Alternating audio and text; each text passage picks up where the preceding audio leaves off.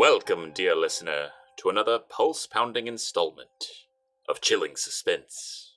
I am, as always, your humble host, Chester Legree. And I'm Margot McMillan, humble co-host, ready to dive into another tale of ghostly apparitions, ravenous spirits, and white-knuckled action.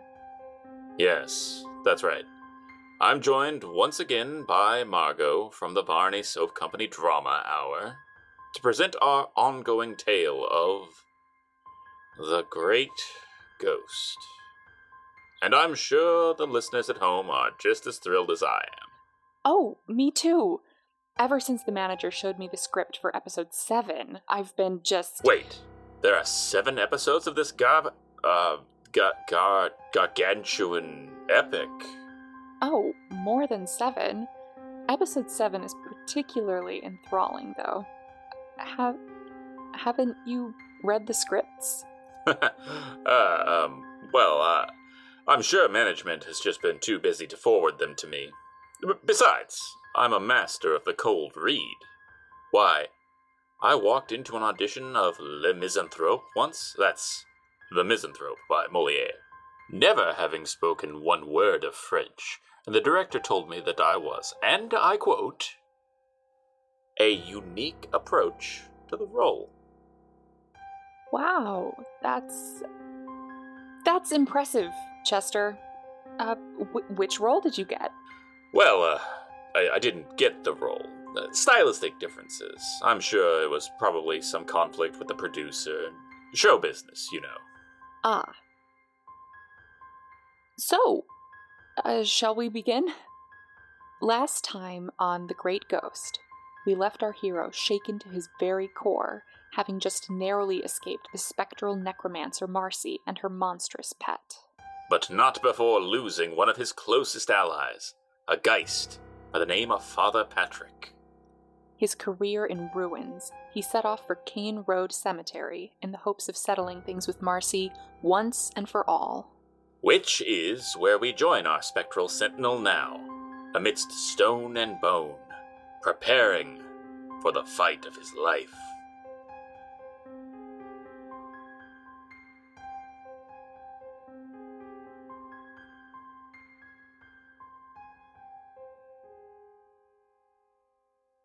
It was almost evening by the time I stood before the black iron gates of the cemetery. Passing down the gravel path, the place would have looked still and silent to anyone else. To me, it was always as loud as any city street, crowded full of spirits young and old. As I walked, I had a familiar greeting from those I'd helped out. Once a rare shouted curse from someone I'd done in. I brushed past them without stopping, making my way all the way to the back, toward the looming stone silhouette that cut the late afternoon sky. The War Memorial. The place where my friends lay, though not at rest. I could hear them cursing before I had even rounded the bend. Fighting a smile, I pulled up my bandage. There they were, my old platoon buddies, Bill, Georgie, and Walt. Thankfully, they'd died on American soil, not in Europe. It was nice having them around. They spotted me as I approached, and Bill and Georgie launched into teasing pantomime, making a show of straightening up like schoolboys caught playing hooky. Look sharp, boys! Father Martin's a-comin', and he's a real deal bona fide man of God, Bill said, passing the sign of the cross over himself clumsily with his eyes raised piously toward the heavens. May the Lord have mercy on our sinners' souls, Georgie chimed in with a laugh, lounging back against the side of the memorial. So, how's living? First off, shut up, William, I answered. Bill made a noise of wounded protest, muttering something about me sounding like his mother, and Georgie laughed again. Second, living's not so great, George.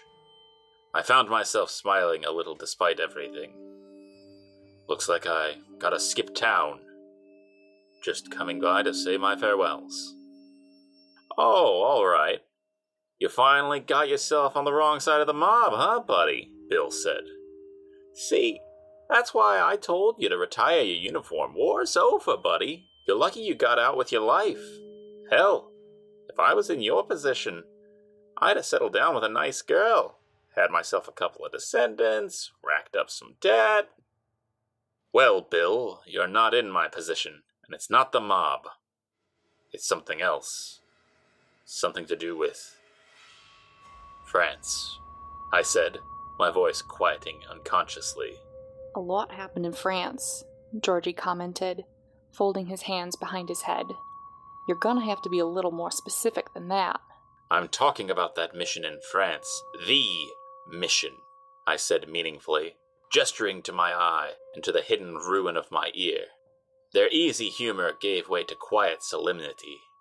We might have stopped it before it was done, but some sort of monster still came out of it, and the one who made it has been hanging around as a spirit.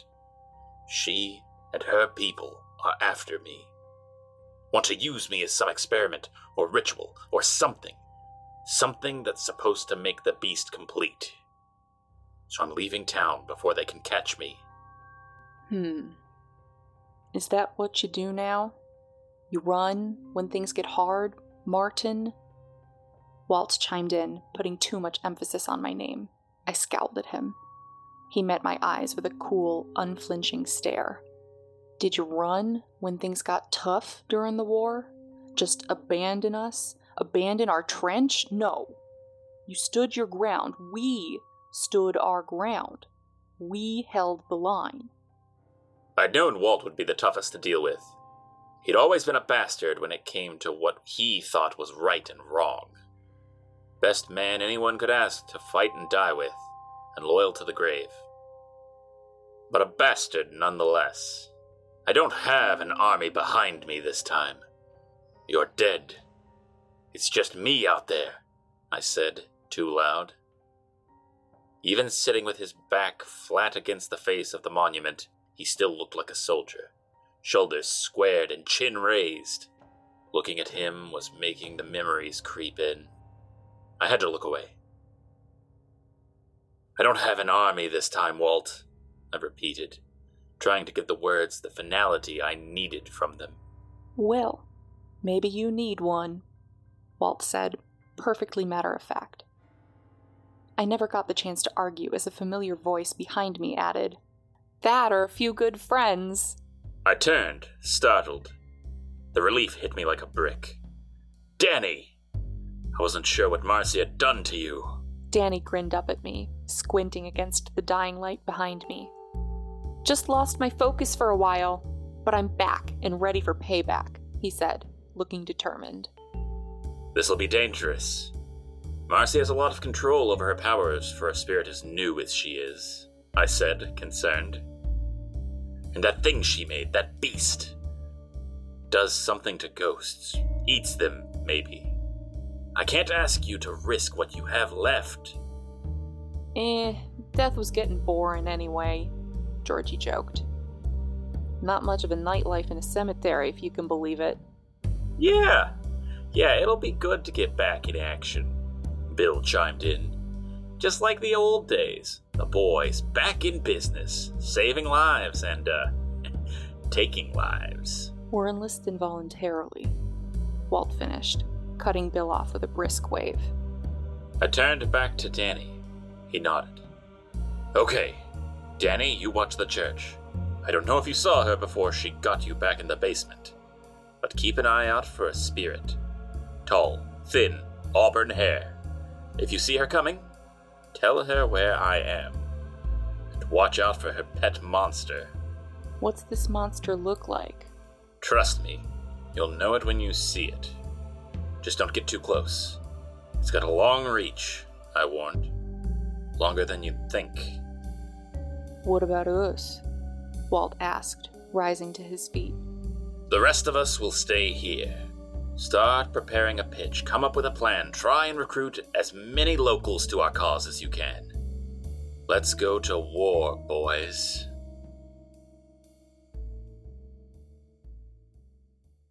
The sun set as I strategized with my comrades, applying all the tactics and techniques I had learned from the war and more. Every trick I had left in my trunk was about to greet Marcy and her monster. It was less than an hour to midnight when 2 cars pulled up. We watched as 8 men got out, 4 from each. Each was crisply dressed in a black 3-piece suit, vests buttoned and ties neat. Some wore bowlers, others trench coats, and they carried an assortment of weapons. Most had rifles and shotguns, while others held pistols, but they all moved into the cemetery as one. I knew they were on the prowl for me. It seemed Marcy had more resources than I'd anticipated. More resources than I had, at least, even if she was the dead one. They stalked through the cemetery in pairs, combing the gaps between the tombstones. What they didn't know was that my old war buddies and I weren't just soldiers. We had been raiders. It had been our job to cross no man's land undetected and clear out the enemy trench. We'd excelled at getting close and quiet, doing our work in the dark. And as it turned out, that's something you only get better at as a ghost. A pair paused by a grave marker, one turning to the other to point out the unsheathed knife that had been placed atop it. They had just enough time to begin to speculate about why it was there before I gave Bill 10 seconds of my life. In a flash, the knife was up, dragging across the first man's throat and jamming into the space beneath the second man's chin. It was quick and quiet, no sound but the gurgle of the dying men. I tried to catch my breath after bringing Bill forward. Only 10 seconds, and my heart was already pounding, my lungs burning. I made my way through the cemetery, darting from tombstone to tombstone, until I reached the second pair. I slipped behind the first, twisting my dagger into his back before he could respond. But it wasn't fast enough. His partner noticed his absence. As he turned to look, I kicked him square in the chest, hoping to knock the wind out of him at the very least, preventing him from screaming. Instead, I sent him backwards into an open grave, tumbling so hard his head hit the tombstone before he fell. For a fraction of a second, I thought it was done. And then the goon's gun went off. A wild shot, but still a problem. Between the sound and the muzzle flash, I didn't even have a chance to hide before the other 4 were turning to look. "Who's there?" I heard one say. "Oh my God, it's the spirit of the Somme!" another cried, readying his rifle. I turned to see Georgie and Walt. "Get ready. I can only give each of you 6 seconds, so don't waste them." They rushed towards the goons as I slipped behind the grave marker and steeled myself for what I was about to do. Not a moment too soon, either. A bullet hit the stone behind me as I vanished from sight. I heard Georgie and Walt shout as they fell into position and pushed, straining myself. My vision swam. The sound of gunfire faded to a high-pitched ringing in my ears. I felt my head sag, and for a moment, I blacked out.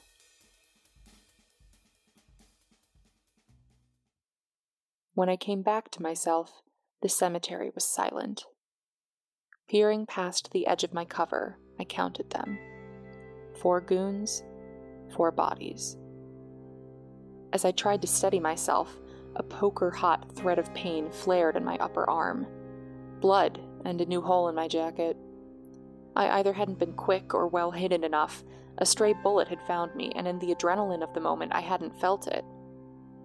I rose to my feet, pressing my hand over the wound to stem the bleeding. My friends approached, cheerful and casual. "Hey, that wasn't so bad," Bill said, smiling. "Hardly worth the dramatics, Martin." "Yeah, we should have just done it this way during the war.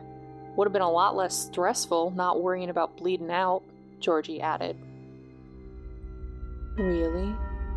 I've had enough stress from your little crew to last me an afterlife," a voice called. I knew that voice by now. I already knew what I was going to see when I lifted my eyes to look past my friends. Marcy, The socket of her left eye had twisted slightly, pulling at the skin of her face and leaving a strange, yawning gap between the eye and the place it was meant to sit. Watching her blink was a nightmare. But next to her stood the true nightmare. Her beast, draped in a new coat and bandaged with fabric stained not in pinks and yellows, but eerie, unnatural blacks and grays. I couldn't tell if her hands were bandaged. They'd returned to their place in her pockets. Through gaps in the bandages along her face, I could still see it. Those same wide eyes and vacant, haunting smile. "Sorry, Mr. Ward, but this is a private dispute," Marcy said. As she turned to my friends, I saw her focus shift and sharpen as she began to speak those devilish words. I hadn't been ready when she took Father Patrick. I was ready this time. "Now!" I cried out. Two spirits, relative strangers, leapt out from the nearby graves and grasped at her. Her loss of focus was jarring, far more extreme than I had witnessed in the church. "She's taken care of for now," I said, beelining towards the mausoleum where I had hidden my weapons. "What was that thing? How are we supposed to deal with that?" Bill questioned, gesturing at the beast as he was trailing after me. I watched it for a moment. It wavered strangely, clearly sensing the spirits that surrounded it on all sides, uncertain which way to lunge. Recovering my shotgun from within the crypt, I looked at him. "I've got some ideas," I said. With her immobilized and Marcy too occupied to direct her, the shots hit her easily, impacting one after another. Blood, too thick and dark to be human, sprayed onto the nearby gravestones. As the fifth slug hit her, she finally tottered and fell. I watched intently as her souls began to crinkle and convulse, drawing into themselves. And then the blood, that strange, viscous fluid, began to float up from her wound as if untethered from gravity. She keeled upwards impossibly, like a fall in reverse, planting her feet on the ground, her hands still deep in her pockets. "Nice plan," said Georgie, clearly annoyed. "This is still part of the plan," I assured him as she began to glow. The beast within the beast had begun to rise, and the glow in her mouth grew brighter. "Run!" I cried out as she pulled her hands from her pockets and began to charge at us, running on her hands and feet like an animal. The four of us zigged and zagged between tombstones, but she just plowed through them, overturning slabs of granite as heavy as a man without hesitation or effort. Just as she was about to grab Bill, he dove underground. Her attempt to follow him was halted by her physical form, and she just lay there, clawing at the earth between them, her souls grasping at him through the dirt. For some reason I could not explain, she began slamming her head into the ground, flicking her souls like whips. The bandage over her face began to saturate with black blood.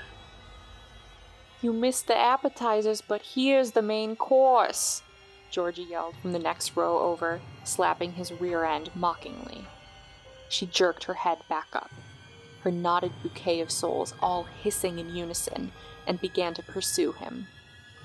As she clambered up, leaping towards him, a blaze of fire hit her from the side, sending her thudding into the stone side of a monument and down into an open grave. I approached the hole cautiously, looking down to see her tangled in the spool of barbed wire I'd placed at its bottom earlier. "Let us out! We hunger! Feed us! Feed us!" The souls cried out. The light from her mouth had become so bright it seemed to shine out from within the entire skull. I reached into my belt pouch and pulled out my something special, a surprise. "Eat this," I said, pulling the pin on my grenade and tossing it, before throwing myself into the next row and hitting the dirt. The scream of the beast grew to a shrill cry, only to be drowned out First by a deafening explosion, then by a mass of dirt as the grave walls gave way, burying her. Ears still ringing, I approached, and together we stood over the sunken hole. Is she dead? Walt asked. No, but she's dead enough, I said, looking back to see Marcy and my 2 volunteers start to fade away together. They'd been locked in conflict too long, had lost too much energy. Looks like we got you out of another one, Marty. Can I call you Marty? Bill said, grinning. Yep, I guess you did. For now. Guess I'll be sticking around, I said, a slight smile on my face. And no, you can't call me Marty. Sure thing, Marty, Bill said cheerfully. From there, it was all cleanup. Bill stood over me as I leveled the soil over the collapsed grave, commenting on my progress like a shift manager until Georgie forced him to take over lookout. The police would be coming at any moment. Gunfire was a sure way to draw them. It was only a matter of when. When Georgie opened his mouth, I expected a joke, a jibe. Hey, don't get yourself killed, okay? He said instead, and I stared at him. It's already too crowded with assholes here. He laughed as I cursed at him.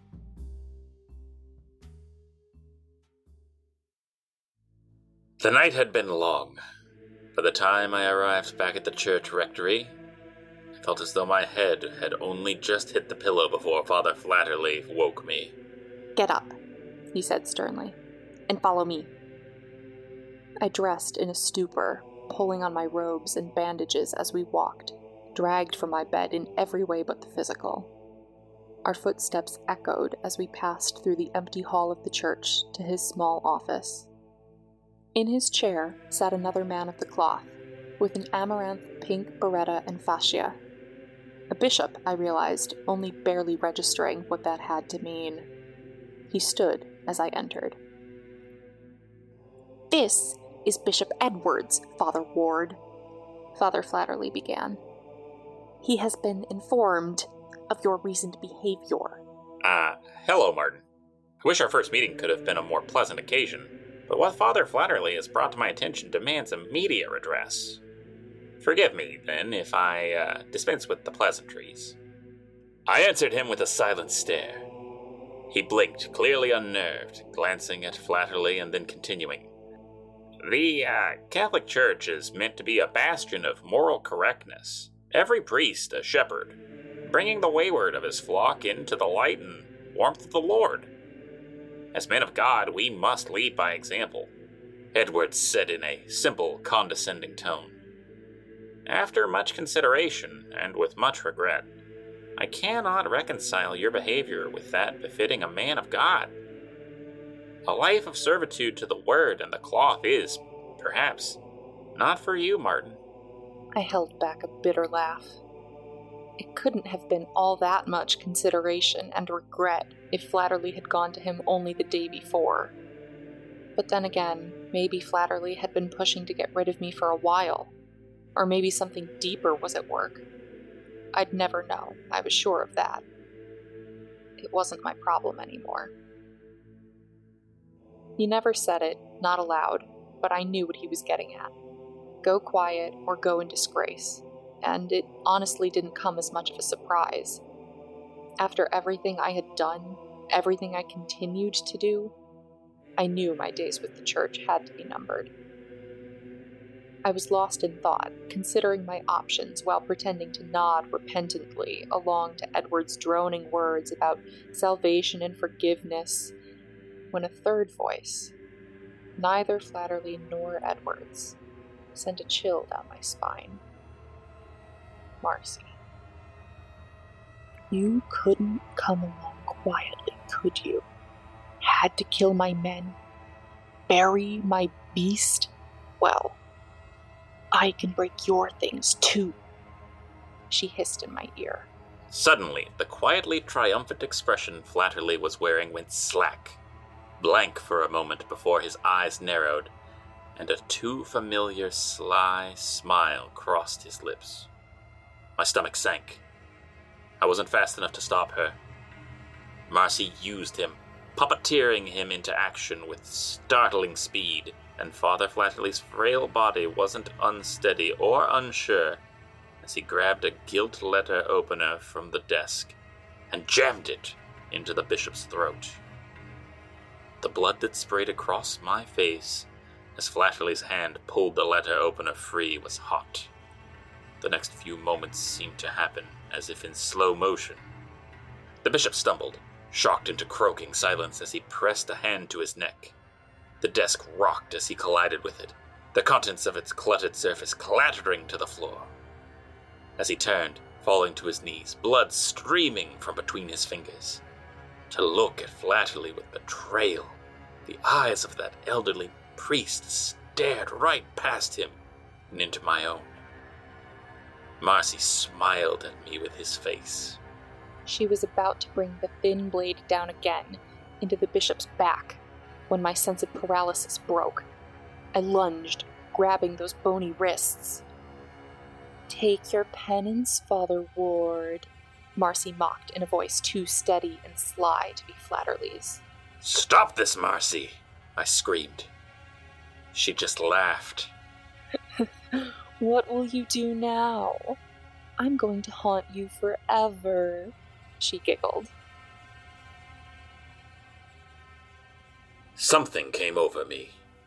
While I stood there, holding the old man's wrists, my palms began to grow hot, and only grew hotter as a feeling of having one's hands pressed to an engine casing crept through me. Deep vibrations buzzing in my very bones and tingling down the nerves and tendons of my arms. A look of panic crossed Father Flatterly's face as I gripped something deep in him and pulled. He fell to the floor, limp and unresponsive. I pulled up the bandage over my eye to see Marcy before me. "How did you do that?" she screamed, clearly shocked and outraged. "No matter. You can't stop me. There are other people I can hurt. What about that little waitress of yours, Stay away from her, I shouted, trying to convey the hatred I felt, the threat I was trying to communicate in only 4 words. "Or what?" she asked. She wasn't giving an inch, I realized. She knew the place of power she stood in, knew all the advantages she had over me. Unsure of what to do, my mind raced. An idea came to me. I couldn't remember all of the words she'd used to stab into spirits, but I remembered one. The short one. The dangerous one. The one she'd used on Father Patrick. I dug deep. The buzzing returned, but this time I could feel it spreading through me, across my whole body.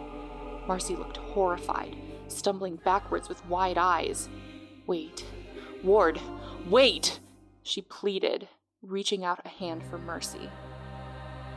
I had none. I spoke the sharp word. I pushed it up like bile, grimacing through the pain as it sliced my throat and my tongue, tumbling out of my mouth and splitting my lip as a final token. The last thing I saw before I began to choke on my own blood, before the world began spinning, was Marcy's soul being shredded into nothing.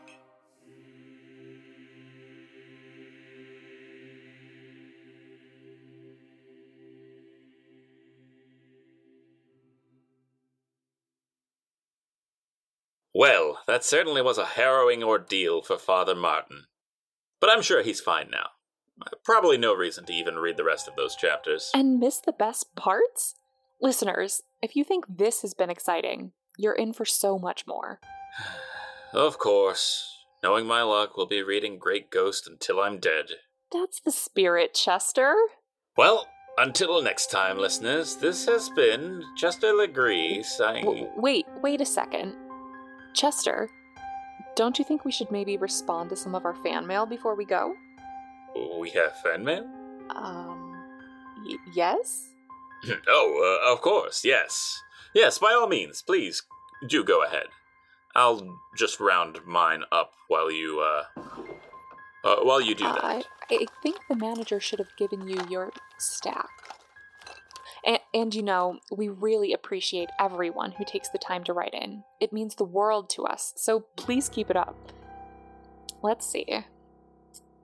Oh, this one here wants to congratulate us both on the recent growth of the show and says, "It's so nice to hear Margot on more shows. Big fan of the Varney Soap Company Drama Hour, and now starting to become a fan of Chilling Suspense, too." Well, thank you so much, Daniela, age 31. That means a lot to me, and I'm so glad to hear that you're enjoying both shows.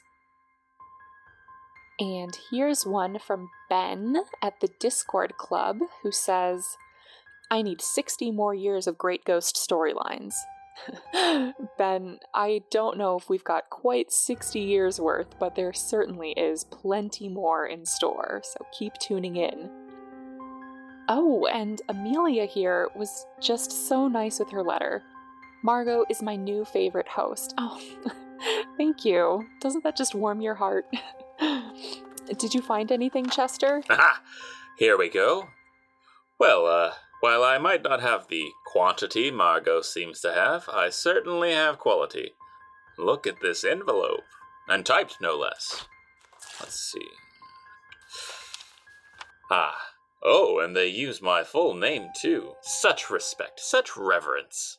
This is the sort of thing that really touches your heart as an artist. What does it say? I'll get to that, Margot. Dear Chester Archibald Legree, that's me. You are hereby summoned to City Court to serve on a jury of your...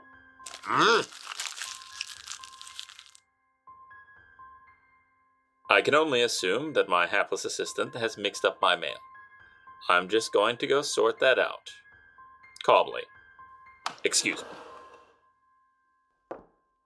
Uh-oh, of course. Well, that's... well. From both Chester and myself, thank you for tuning into this episode of Chilling Suspense. We hope you're enjoying the adventures of the Great Ghost as much as we are. I've been Margot McMillan, reminding you that you're never truly alone if you keep skeletons in your closet. Or the closest cemetery, whichever works for you. Good night.